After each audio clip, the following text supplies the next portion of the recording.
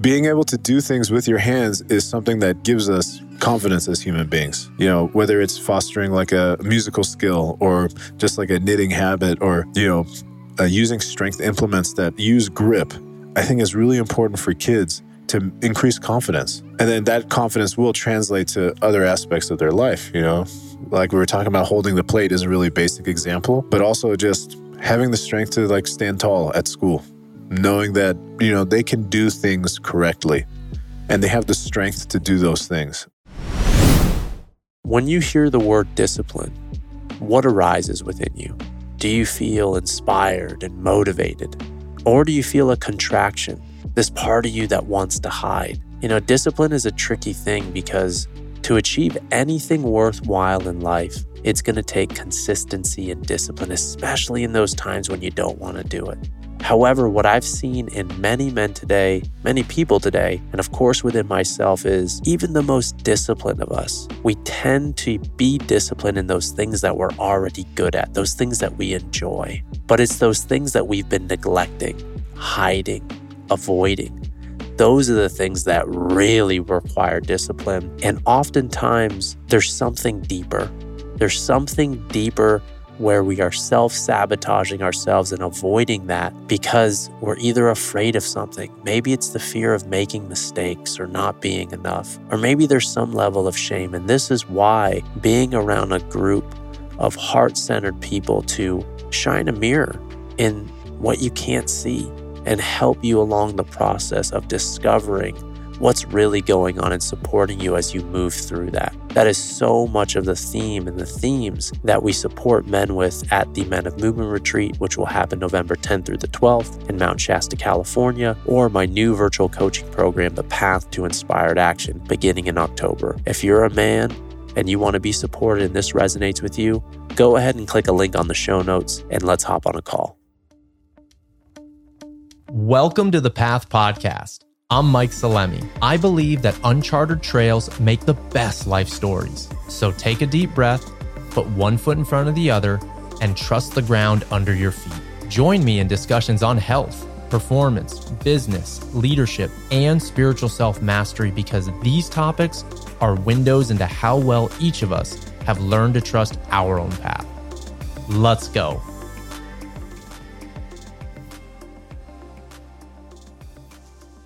Today on the show, we're bringing on Arash Soofiani. Now, Arash is someone I knew from a few years back, and we just reconnected. As you're going to hear on the show, he attended the Level 1 Bulgarian Bag certification that I just ran at the Onnit Gym in Austin, Texas. And Arash is a very accomplished black belt in judo. He also teaches and competes in jiu-jitsu, and he is one of the jiu-jitsu instructors at Six Blades Jiu-Jitsu in Lake Travis, which is owned by Shanji Hibero, which if you know anything about jiu-jitsu, Shanji is one of the greatest of all times, and Arash is also an accomplished strength and conditioning coach. Today's topic really focuses on if we were to go back, and Arash shares direct experience of how he grew up training and his relationship to performance and discomfort, and how with the youth or the next generation, how can we support them in, yes, training smart for longevity, but also not avoiding discomfort? How can we push them in more intentional and productive ways that so many kids today need? So let's get into the show with Arash Soofiani. Guys, I'm here. I'm sitting with Mike Salemi, none other than Mike Salemi. He is a master of the Bulgarian bag. He's just a all around like good dude. I'm attracted to him. I'd say about 5% of me. Dude, this is so good. This is so good. You're going to introduce me and introduce yourself. And as you're doing that, I'm curious, when you picked me up today, you were telling me just how sore you are. Oh, yeah. Tell me what's sore, why are you sore, and lay it out for us. So Mike's here for 48 hours, and I got to spend, pretty much the whole day with him, and my whole backside is lit up. And from the top of my neck all the way down to my calves even. And I specifically, I noticed like back the hamstring calf complex on both legs kind of lit up, I think, because, not because of anything but the Bulgarian bag people.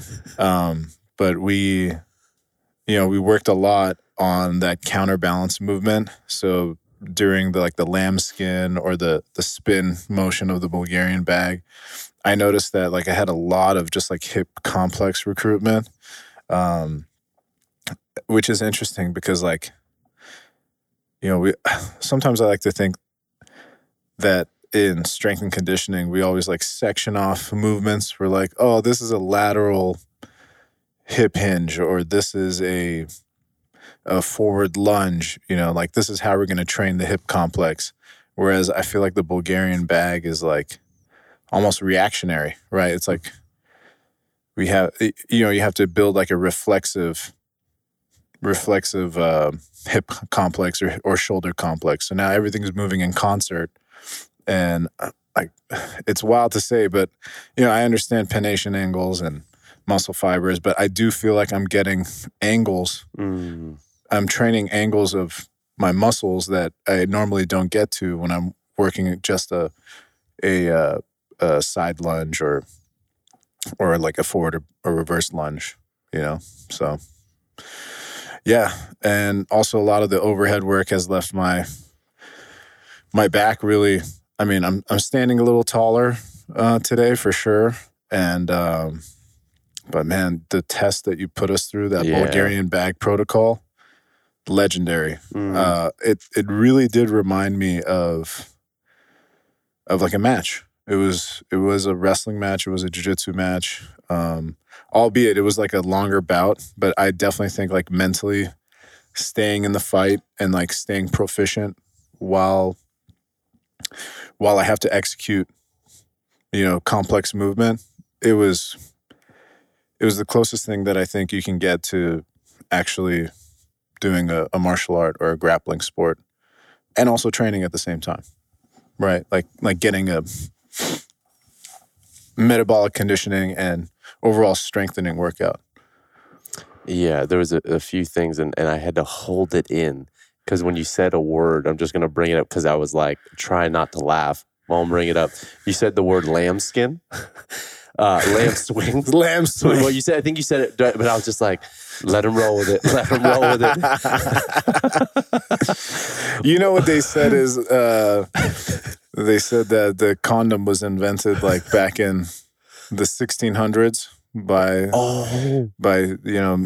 some guys in Middle Earth. I don't know where, but then in the 1800s they decided that they invented it with the intestines of a lamb or something, and then the 1800s they took it out of the lamb. Oh my god! Oh my god, dude! Oh, this is They took it out of the lamb first. That was great. I'm not going to label any ethnic groups, but no, please don't. Yeah. Please don't. We want to keep listeners. Yes. Oh man. So, well, thank you for sharing that. And I'm curious, what would you say? Because what you described in your experience, when I've worked with martial artists, especially jiu-jitsu, whether they're recreational or competitive, I've worked definitely with wrestlers and stuff like that as well. But what you just shared is probably one of the most common things that I tend to hear. There hasn't been a conditioning tool or a conditioning protocol or style of training that has ever given them as close of a feel, especially in their grips, but how their body moves, how their body works, as it's been with the Bulgarian bag. So with that said, I'm super grateful that you highlighted that. What would you say for you personally? And I want to definitely head into your background and that sort of stuff. But for you personally, if you could sit with, what is your biggest or one of your biggest takeaways from yesterday that either for yourself or you're man, because we were just talking before we recorded, people are hitting you up. They want to work with you. You work with a lot of kids. Mm-hmm. So either as an instructor or personally, what's your big takeaways? Big takeaways are, I just want to give you a quick background is, I started off as a wrestler in high school, and I did a fair bit of wrestling. Then at the same time, I was training judo and sambo, so Russian judo, basically. Competed internationally in both those sports, and then transitioned into jiu-jitsu during the pandemic. And so I have a lot of grappling experience. And in all of those experiences, probably the main theme is mentally staying in the fight and being able to execute with precision, even when you're tired. It doesn't matter what level of athlete you are going to get physically exhausted. But I think the best athletes are still able to make decisions and execute their technique under those fatigued conditions, right? And I think at every level of grappling that I've been at, as long as I was able to keep my mind right, essentially, while I was physically fatigued, I was able to succeed. So, and then, there's obviously like close matches here and there, but I think as long as I was able to stay sharp in both my technical execution, but also my decision making, I felt like I felt really good, quite clearly. So one thing I took away from the Bulgarian bag certification that we did yesterday was that it's really there's a fine line between efficient movement and just muscling the action in Bulgarian bag. Like you can feel it when, for instance, we were talking about like the whip yesterday, right? It's like if you're not getting that whip, that bag is sailing. It's kind of like when you're approaching like a planetary orbit. And if you hit, yeah, for real, like if you, I'm an astronaut, and so I can talk about these things. So when you get to like that trajectory, that tangent, right, and you miss, and now you're sailing over here. It's the same thing with the Bulgarian bag and in grappling. If you miss a grip or your feet are placed wrong, and for the grappling people out there, like if you're doing like an arm drag, right, and you drag and you're not super close to the guy's hips, well, he's just going to turn around and face you. So it's like when I hit the arm drag, I get super close to the guy's hips and beat him to that position. And if you don't, all that effort you did to do the arm drag is just going to be wasted and you have to do it again. And I think with a Bulgarian bag, similar situation. It's like, if I don't get that whip right, then that bag's not going to sail over my head super clean and go into my next rep. So if I screw up one step right here, oh man, now I'm going to feel it in my arms. I'm going to have to like muscle it back down, and then, it's going to bump to my leg, and then there's just a whole cascade effect. So I think it's really great for training coordination without making somebody just like bump heads with another tough athlete, right? So it's, if you have to work on stuff, just like proprioceptive qualities, I think the Bulgarian bag is a huge tool. So when I was watching you do your protocols, so for those who aren't familiar, the level 1 certification that I teach is basically, and it's all from Suplis, the Ivan Ivanov, the inventor of the tool, who was an Olympian and an Olympic coach in wrestling, in Greco. And the way the day is organized is, at least in the level 1, we learned 4 fundamental movements that everything kind of branches off of. For any kettlebell enthusiasts who are listening, it's almost like the big 6. So the big 6 in kettlebells is going to be your overhead press, your Turkish getup, your squat like a goblet squat, your swing, your clean, your snatch. If you can execute those really well, the potential of what you can utilize that tool is like exponential. So with the bag, there's the 360-degree movement that we were talking about, the spin. You have the snatch, something called the swing squat, and then the arm throw. With those 4, like, you can do unbelievable amounts of complexity and variety and all sorts of stuff. But the way the day's structured is the first half we learn all the technical progressions. Then we do that match is like the testing protocol. Then the second half of the day, you learn a whole nother assortment of exercises. But that protocol is really like essentially it's like a rite of passage. It's an initiation ritual. You don't do it all the time, but it really shows you. And what I love seeing, like, I love the tool, but more than anything, I love people. And I love getting to witness people. And I hear this all the time. Now, you push yourself a lot in training and practice, and you've gone to those edges probably more than most all people that I know. So you've potentially trained yourself to find comfort in those situations. but most people don't have many experiences or opportunities to touch that edge, to find that edge. And it was so neat for me, because I've taught this quite a bit now over the years, to watch every person go to that place, and 99% of the time, they find something out about themselves that they didn't know or didn't think was possible. And when I witnessed you during the test with Diego, it was so cool watching you, because you were like, for me, I was thinking about you when I woke up this morning in bed. I was like thinking about what would I love to discuss with you today, because we have a relationship from before. Mm-hmm. And I was like, man, there's so much. But for me, how I experience you is you are the embodiment of like the quiet warrior. You are someone who I would never want to fuck with. And someone who has the humbleness, just this state of being that is very that quiet warrior quality. Opposite of that, Mike is exactly the kind of guy that I would want to fuck with. I bet. I want destroy me. I want to just turn him into sourdough and just work with him and put him in an oven and then put some raw butter and honey on. Well, you did mash me up pretty good when we were doing Protector Level 1 with Tim Kennedy. Oh, yeah, that was amazing. It was like the most loving, smothering, joking, messing with me as my head. Well, he surprised me there, so I got really excited to see you. And I was like, dude, I got to put it on Mike, man. This guy put me in some uncomfortable spots when we did our medicine, and so I was like, all right, I got to make Mike feel it. Oh, I love it. It was initiation. And thank God it was you. And but that when Diego, when I see you training, like you were, I don't want to say stoic, but you had this. If you look at your face, I don't know what's happening on inside, so I don't know that. But your face was very calm. Now that, let's just say that quiet warrior, or that, how did it start? You shared a little bit about your background, but if you can share a little bit about those maybe early experiences that gave you the substance to show up in that way yesterday that I saw. Yeah, I guess, I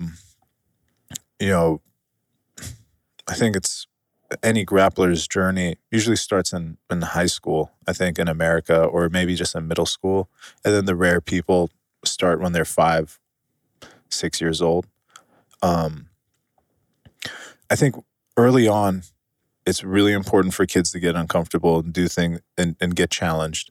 So I remember my folks putting me in karate really early on, 5 years old. I was just I wouldn't say I was a rambunctious kid, but I was very physical. Like, I'd love to push my brother around and wrestle with my friends, and they didn't want to wrestle. Like, what kid wants to just like scrap with you, when you're also, I was bigger than most. I grew pretty quickly. So my parents knew they had to put me in martial arts early on, but those were formative experiences. Somebody telling you, stay in line, don't cry. You have to do the hard thing, but don't talk about, just kind of instilling those, I guess you'd call them stoic principles, but not really showing your hand to the other person, which I'm not going to say I'm the best at that. I've definitely lost my cool in my life, and and also in practice, when I started out in wrestling, I've definitely showed signs of getting tired. But I think early on, it's very important to integrate, challenges in a kid's life. So we were talking about how I got into it. Yeah, it was martial arts at a young age. So 5 years old, I do karate. I do that until I'm about 8 or 9. And then 9 to 12, I got really serious about this other martial art called Harangdo out in LA. It's basically like Hapkido, like a integrated martial arts system. And then when it came to high school, I'm Iranian by background, so our thing is wrestling. That's culturally the thing. And my parents were just like, yeah, Arash, you cannot play football. And I go, why? It's like, you will hurt your neck. You will break your eyes. And I was like, okay, well, wrestling tryouts are coming up. I was like, that's good. And I'm like, the first practice I had, somebody had a half Nelson on me, and I'm like, they're cranking my neck, and I'm like, where's this logic here? But as long as it's Iranian, it's fine, right? That's hilarious. So the high school wrestling was probably the most formative of my years, because that's the first time somebody kicks your ass, and you can do nothing about it. I would say in kids martial arts, I did have some times where I felt overwhelmed, but I think that in essence, being overwhelmed at one point in your life or challenged to the point where you feel helpless is kind of important, and martial arts gives you kind of a safe environment because we have the mats, right? So you're not going to hurt yourself on the mats. You have a coach there, so if it gets, if you can't breathe or something like that, we can always pull the kid off of you, whatever. And then also with physical training. So I remember just going to the park with my uncle and him making me do push-ups and run around the track or what have you. One of my first experiences with kind of the Bulgarian bag movements was my uncle telling me to pick up a rock and then do halos with it. Wow. So I had to do like halos in the park with a rock, So I was already like, man, there's a rock over my head. I can't drop the rock on my head. So like early on, introducing these kind of challenges to kids, I think is really crucial in like just galvanizing and getting the kid ready for I guess we were talking. You were like giving me a compliment saying I looked stoic, but I appreciate that.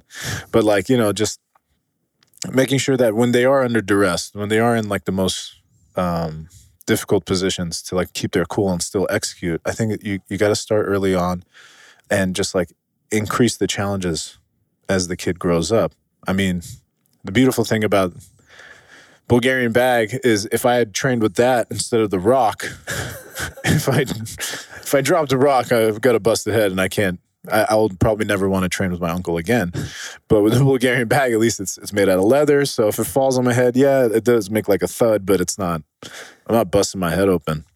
That's one of the nice things about the bag compared to a lot of other training tools. It is soft. So if you drop it on your foot or even just having it in the house, like I've got kettlebells everywhere, but they scratch the floor. Yeah. But it's a soft implement. If you do a clean, it's not going to crush your forearms. But you said something that I thought was really interesting. And I think it's actually important to, it would have been nice to have a bag and have the option. But one of the things I heard you say is like, there's an element of risk. Mm-hmm. And I think that's also getting kids uncomfortable is really important so they can deal with that overwhelm and transfer and translate that in other areas.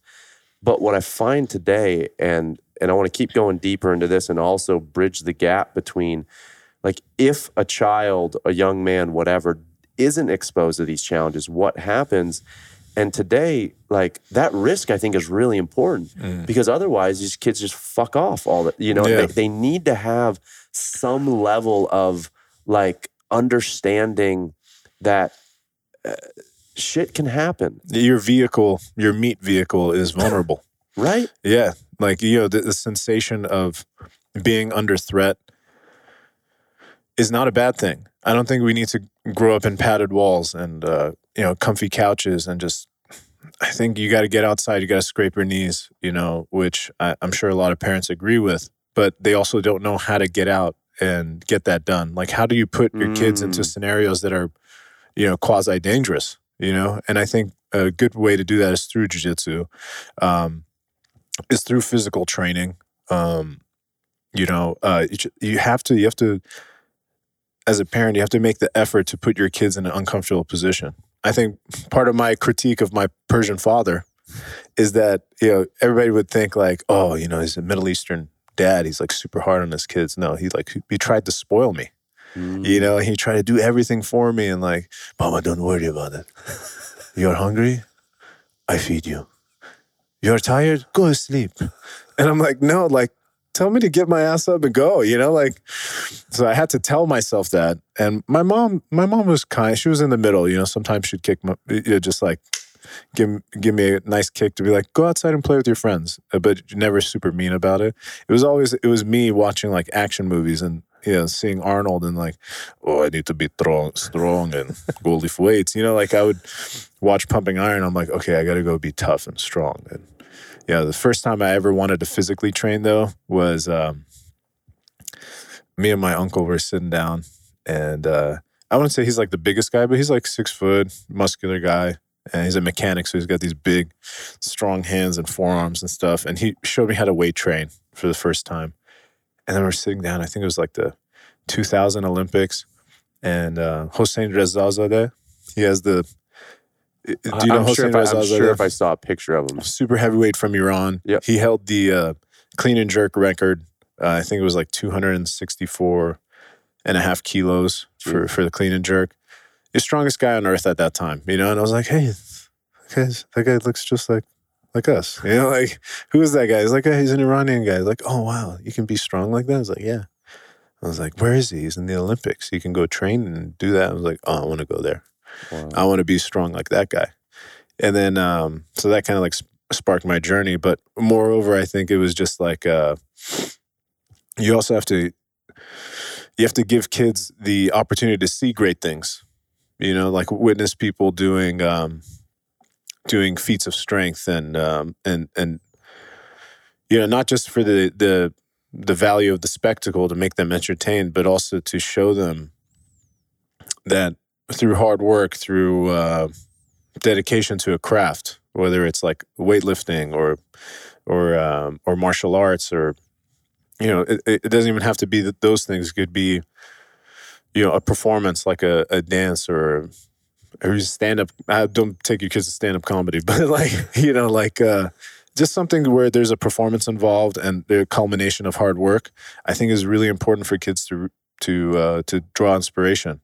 So if we're talking about developing kids, you got to bring them to those big events so they can see how big a person can make themselves, you know, not just for like the sake of feeling good, but also just, man, it's possible. You can be the guy right in the middle of the arena with everybody watching you and still do well. And with all the pressure mounting on you. So it's so important. I was sharing with a few of the guys after the course, like Justin, Ben, Jeff, Stefan. Mm-hmm.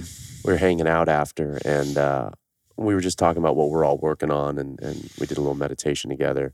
And one of the things that I was sharing is like one of the things that I'm personally working on right now, especially in business, is like challenging myself or inviting myself to invite in a new perspective of what's possible. Because I've had definite like growth moments in my life, and what I've realized, whether you want to say I've realized that I'm dreaming too small, and having that context of what's actually possible, like that's really what I'm inviting in right now. Like, what is possible? Like, I'm committed, I'm dedicated, and I still feel I've put this cap on myself in many regards, and I'm standing in my own way.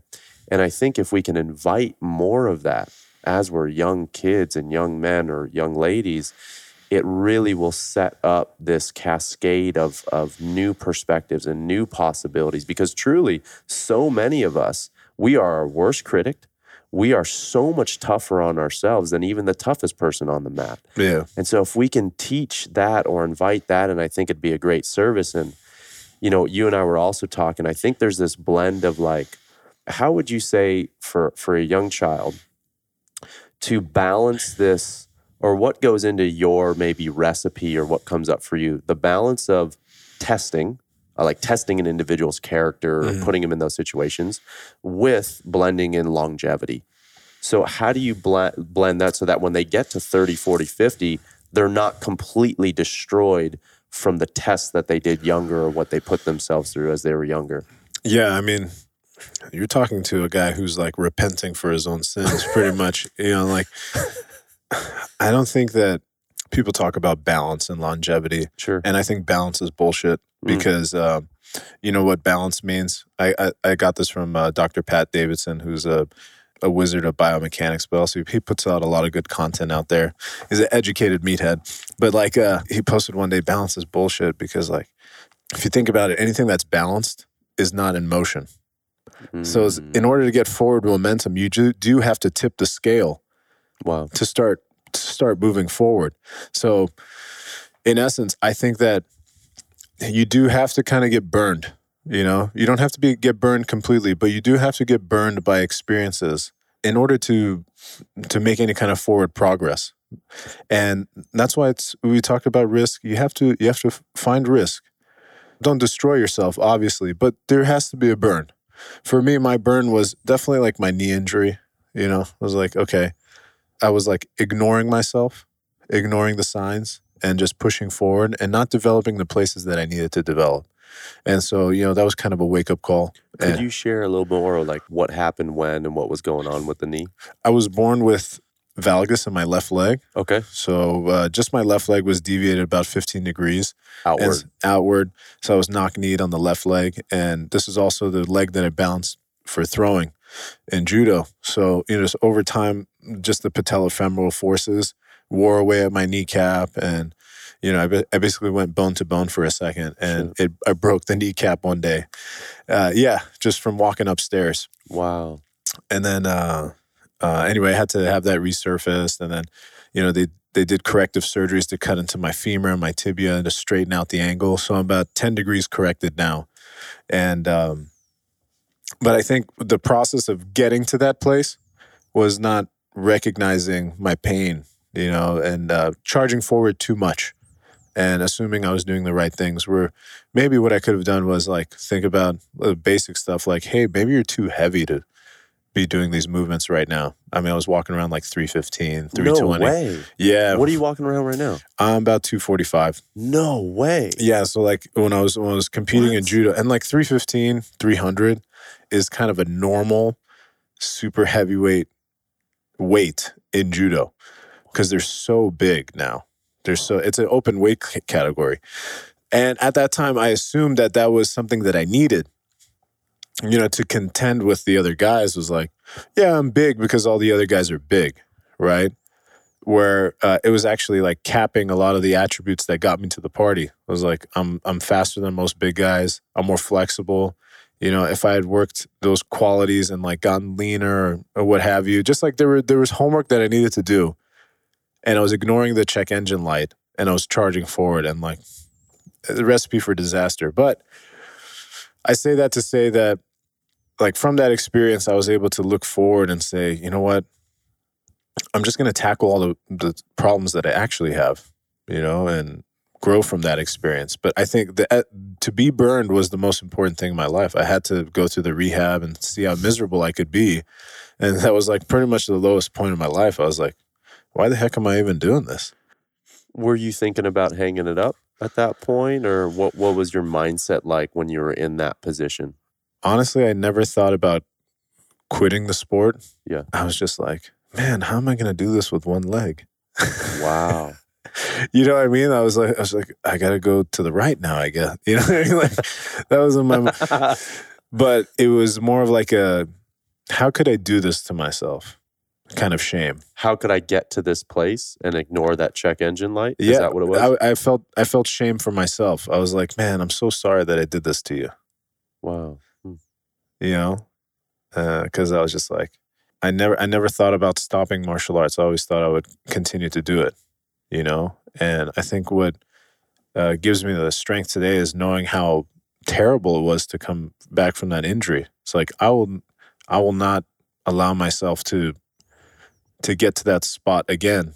I mean, there's no guarantees, but at the same time, it's like, how did I get there? I got there because I was rubbing Voltaren on my knee before every practice and just blocking it out. And I would be limping up the stairs and be like, all right, time to wrap my knee and then go again. And so I think in general, just in terms of longevity, I can answer this question pretty well. It's like, don't ignore yourself. There definitely is going to be discomfort with anybody's journey, but I also think that the work that needs to be done is the work that needs to be done. Don't be surprised when things fall apart when you're not addressing the main issue. What was the main issue with my knee? Oh, I was too heavy.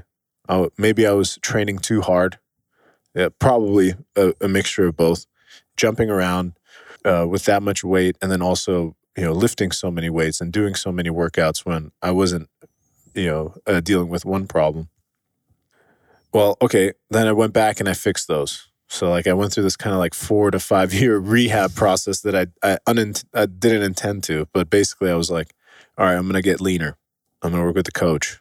I'm going to work on, aerobic conditioning. Maybe just like get a formal education in strength and conditioning. When I got my master's degree, not with that intention, but more like, I think I would like to work with people in their own path so that they can avoid my mistakes, right?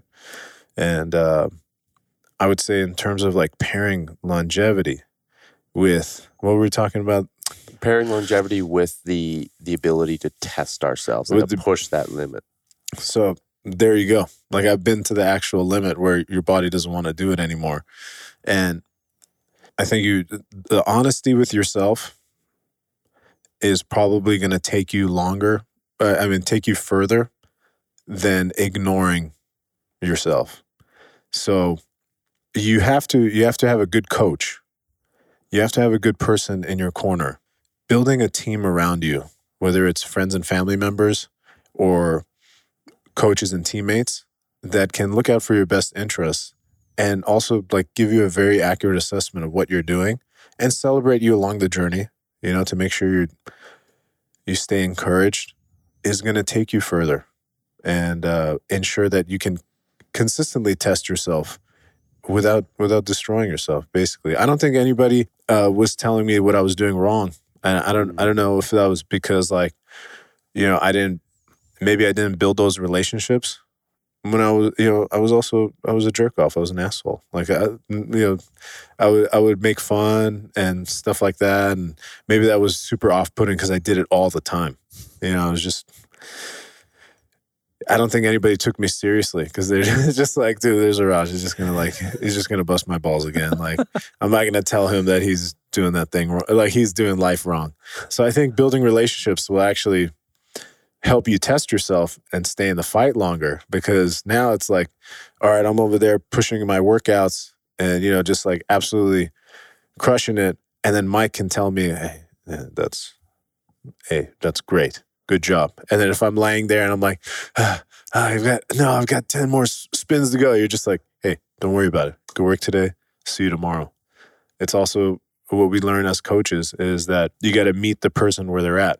And you talked about this yesterday, is like meeting the person where they're at is going to help them in the long run than, demolishing them. Yeah, man. I definitely think that relationships will save you. But if we're talking about physical training, for sure, you have to seek people that are good for you. And that's going to be difficult. A lot of us are rehabilitating family relationships, right? Just like anybody's got issues. But if you can find people that you train with, like I'd like to just show some gratitude to you, but also my coaches and my training partners here. Like, Shanji Ribeiro, Victor Hugo, Steve Hargett, Felipe Costa, my strength coach, John Wellborn, and then all the guys here at Six Blades Lake Travis and HQ. I mean, without them, like, I don't think I would have seen this, like, growth I've had in the last 2 years. Like, where I was very honest with my skills on the mat. I started there. I was like, hey, man, I'm not there yet, right? So I just have to work on the basic skills. I had to relearn how to shrimp, because Shanji's like, what are you doing? What is this?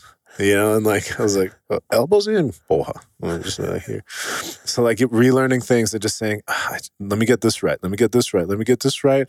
And then I just built this momentum of excellence. And then now I've got the ball rolling where now I can start asking more complex questions. I don't know. Do you want me to pour my heart out here, Mike? Dude, I've got a lot of stuff. This is all so welcome, bro. I could fill a whole tube sock full of this and then just bang you in the head with it, Mike.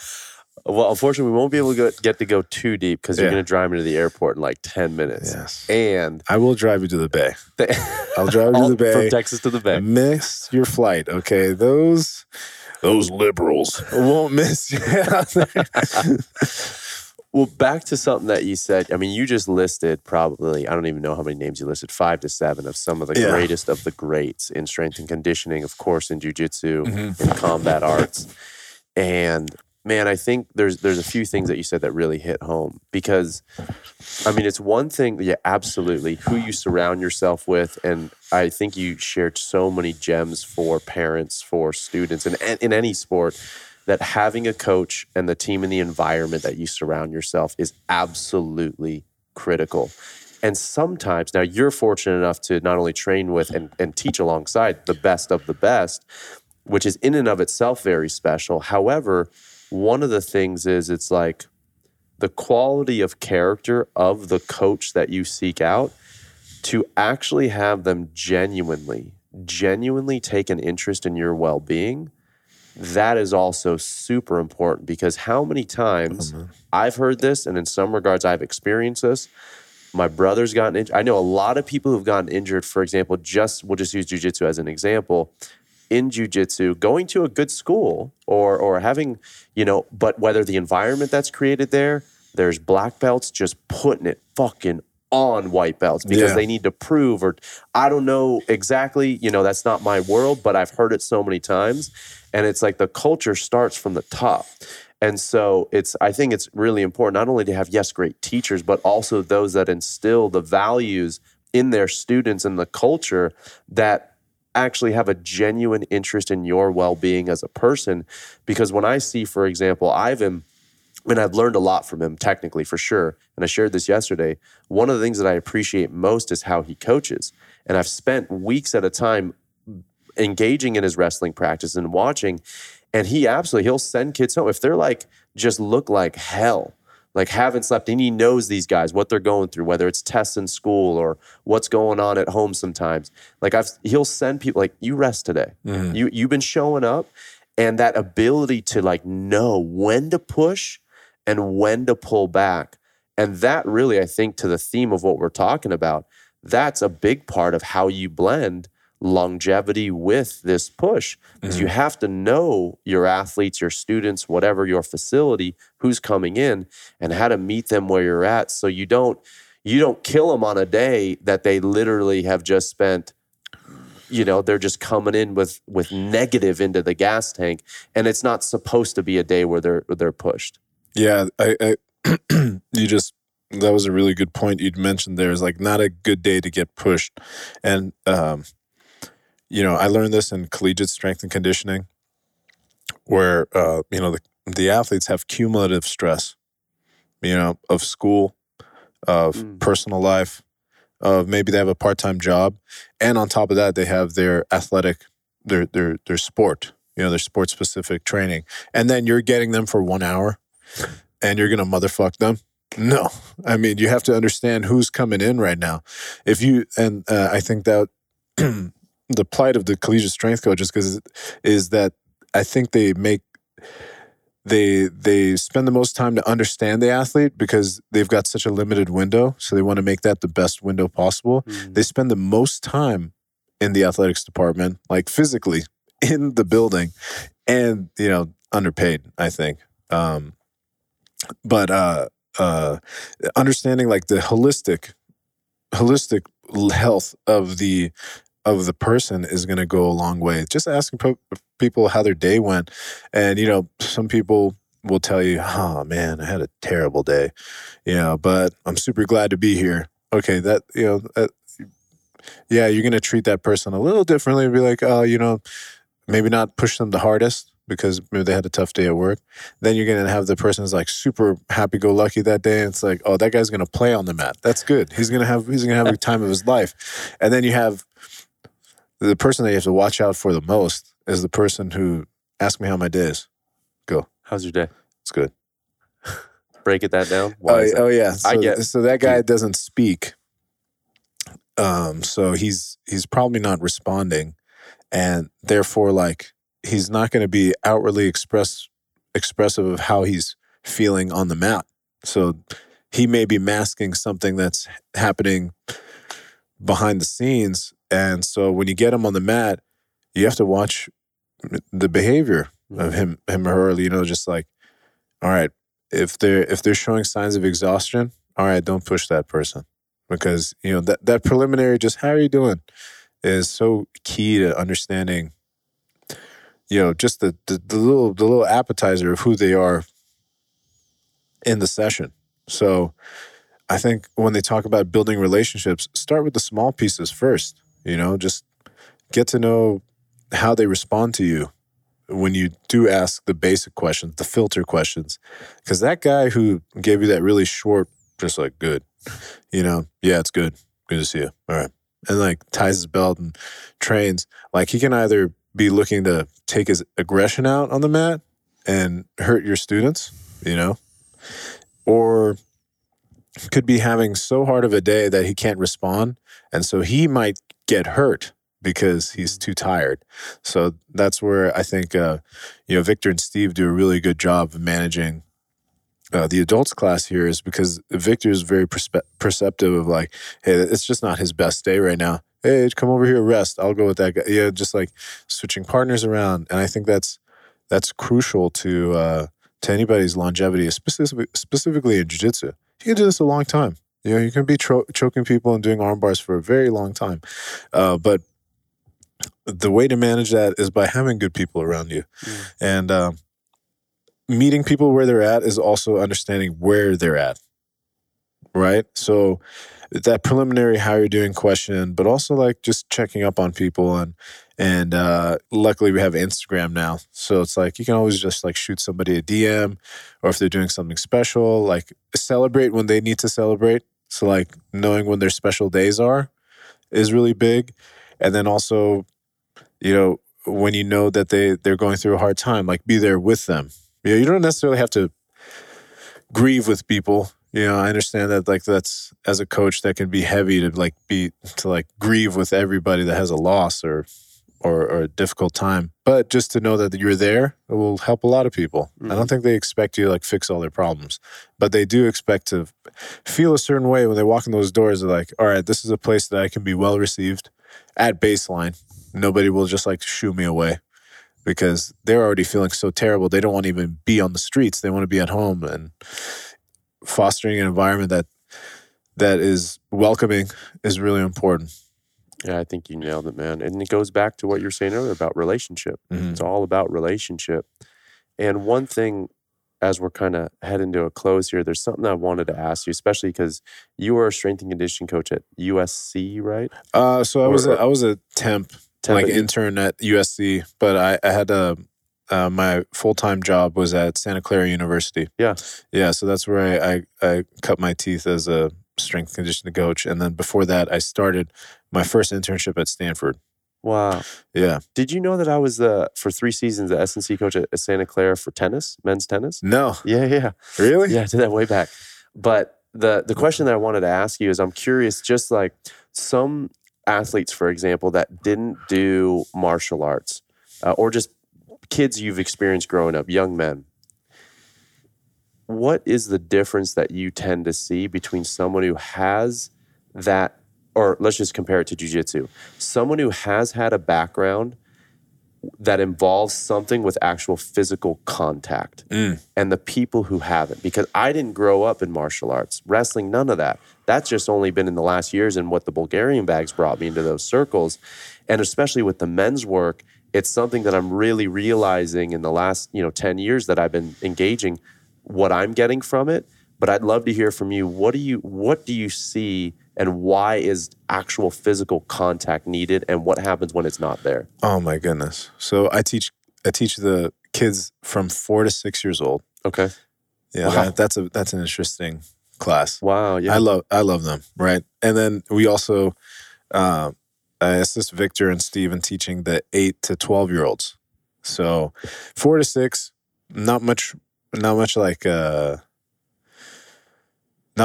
sparring is happening, but we are doing like little grappling games where, we're challenging the kids to like hold each other down. We'll just say, hold down the giant. Like, so it's just one kid's the giant trying to stand up and the other kid's trying to hold them down. That's all their job is, and you see like the kids confronting that, ow, just the simple ow of like trying to stand up and then being forced back down. Man, there's some kids that respond, like nothing ever happened. And then there's another kid that's just like, ow, my face touched the mat. And then we get a cry, And then you see that crier like the next time not cry anymore. But yeah, like being grabbed and having your skin pinched and then using your hands on something that's, like a human being that's moving, and you have to use your grip and actually use force, is something that I think kids don't get enough of, right? Is like exerting all their energy into something. It is challenging to hold somebody down that wants to stand up. you know, and especially a wiry kid.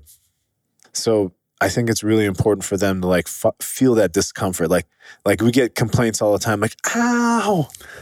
And I'm like, what happened? Like, he pinched my skin. And it's like, you know, the thing, you know, it's like the jiu-jitsu, grab people. So you have to empathize with them and be like, yeah, it happens. All right, next game. You know what I mean? Just move through it quickly so that the kids understand, like, no, this is a part of it. You know, you're going to be uncomfortable.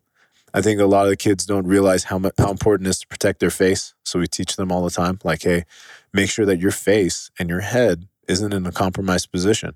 I think the 8 to 12-year-old category of kids, it's more important to teach them because now their limbs are growing, and you know the coordinate. It's like the 10-year-old kid that like had a growth spurt. It's so funny, like just the way they're janky and they like can't even control their arms. I forget which comedian like Louis C.K. probably talked about it, or it's like awkward kids like knocking stuff over because they're outgrowing. Their limbs are growing faster than they can coordinate them. For those kids, they sometimes they'll play a game. They'll have so much. They'll just like assume that it's going to be easy because it's a game. And then they'll get their face smashed into the mat because they just were limp, you know? And it's like, no, you can't be limp, buddy. You got to like basically push into the earth and use like all that tactile feel and like press your whole hand into the mat to stand up. Or, you know, push this kid away. You got to use everything to push this kid away. Because that kid's like, you know, 45, 50 pounds and he's coming at you. And you have to use all your faculties to move this thing. And that's why I really like jiu-jitsu, especially for kids, but also beginner adults, is that you could use pretty much your entire effort bank, you know, all your energy every day of practice and come back the next day and be okay. Like, could you imagine going to Muay Thai and and just like sparring 100% and like hitting each other 100%. The next day you physically couldn't do it because you'd be bruised up all over. I'm not saying you need to go 100% every day in jiu-jitsu, but you can get close to it. You can get like within 80% to 100% of your max effort. You could do that consistently every day. So for the kids especially, because they only train about 2 or 3 times a week, being able to grab and like really use effort and coordinate movement is so huge. I mean, not only in the aspect of movement and coordination and being able to execute beautiful movement as we talk, like, you know, movement should be beautiful. Also in the sense of confidence. Like, how many times have you seen a kid just like, hey, bring me that thing. And then they pick up like a water bottle like this. You know, they're just not good grabbers. They don't know how to delicate grabbers. They're delicate grabbers, but they're not confident in what they're doing. Yeah. So they don't know what they can grab and how they can grab it. Like, you're like, hey, bring me that plate, and they grab the plate like, you know, they're just like, and you know it's gonna fall over. So you're like, hey, use your 2 hands. Like, you just use your energy into this thing. And that's probably in terms of confidence, can I sidetrack a little bit? Let's go. Real quick. Yep. So my coach one time, in judo, you jam your fingers all the time because there's a grip battle, right? And wrestling too, and jiu-jitsu to a degree. But like, there's a grip battle. There's like, boom, boom, boom, I'm trying to grab your gi. You're not trying to let me grab my gi. And I jam my thumb really bad. If you can see, I've got like this ridge here. Both of my thumbs are just like, they're toast, right? And I wrap it up, and my coach goes, Arash, Boris, he's like, you have to take care of yourself. And I said, why? He's like, this thumb is your willpower. And I said, what? He's like, this is human beings. With no thumbs, animal. Thumbs, human being. And I'm like, oh. And like, it hit me, like when I got home, he's right. Like, when my thumb is hurting, I don't want to do anything. Like, I don't want to like cook. I don't want to clean. But if I'm able to like build resilience in my hands and like be comfortable with grabbing awkward things like stones, Bulgarian bags, you know, like if I can learn to like get strong in my hands and manipulate objects in space, I become more of a confident human being. I mean, everybody's talking about reintegrating their feet and like wearing barefoot shoes and, but what about your hands? Like, not a lot of people talk about, like, what does it mean to have a strong grip? What does it mean to have capable hands, to learn skills? Being able to do things with your hands is something that gives us confidence as human beings. So, like, whether it's fostering like a musical skill or just like a knitting habit or, using strength implements that use grip, I think is really important for kids to increase confidence. And then that confidence will translate to other aspects of their life, Like we were talking about, holding the plate is a really basic example, but also just having the strength to like stand tall at school, knowing that, they can do things correctly and they have the strength to do those things, I think is, as a parent, I can only assume because I spend so little time with them, but like I think about it all the time, like, man, if I had a kid, I would freak out all the time. So it's like the only thing that I could control, because I think about my parents and their mortality. I'm sure we all do. Like, we get to an age where we're like, oh man, I'm living over here, they're living over there.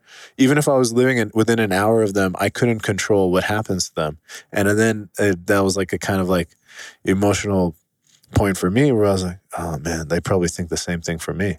Like, even if I'm like, and they're the ones who made me. So it's like the only thing that you could provide your kid with and hope for is that they're strong enough and confident enough to walk out and do what they have to do.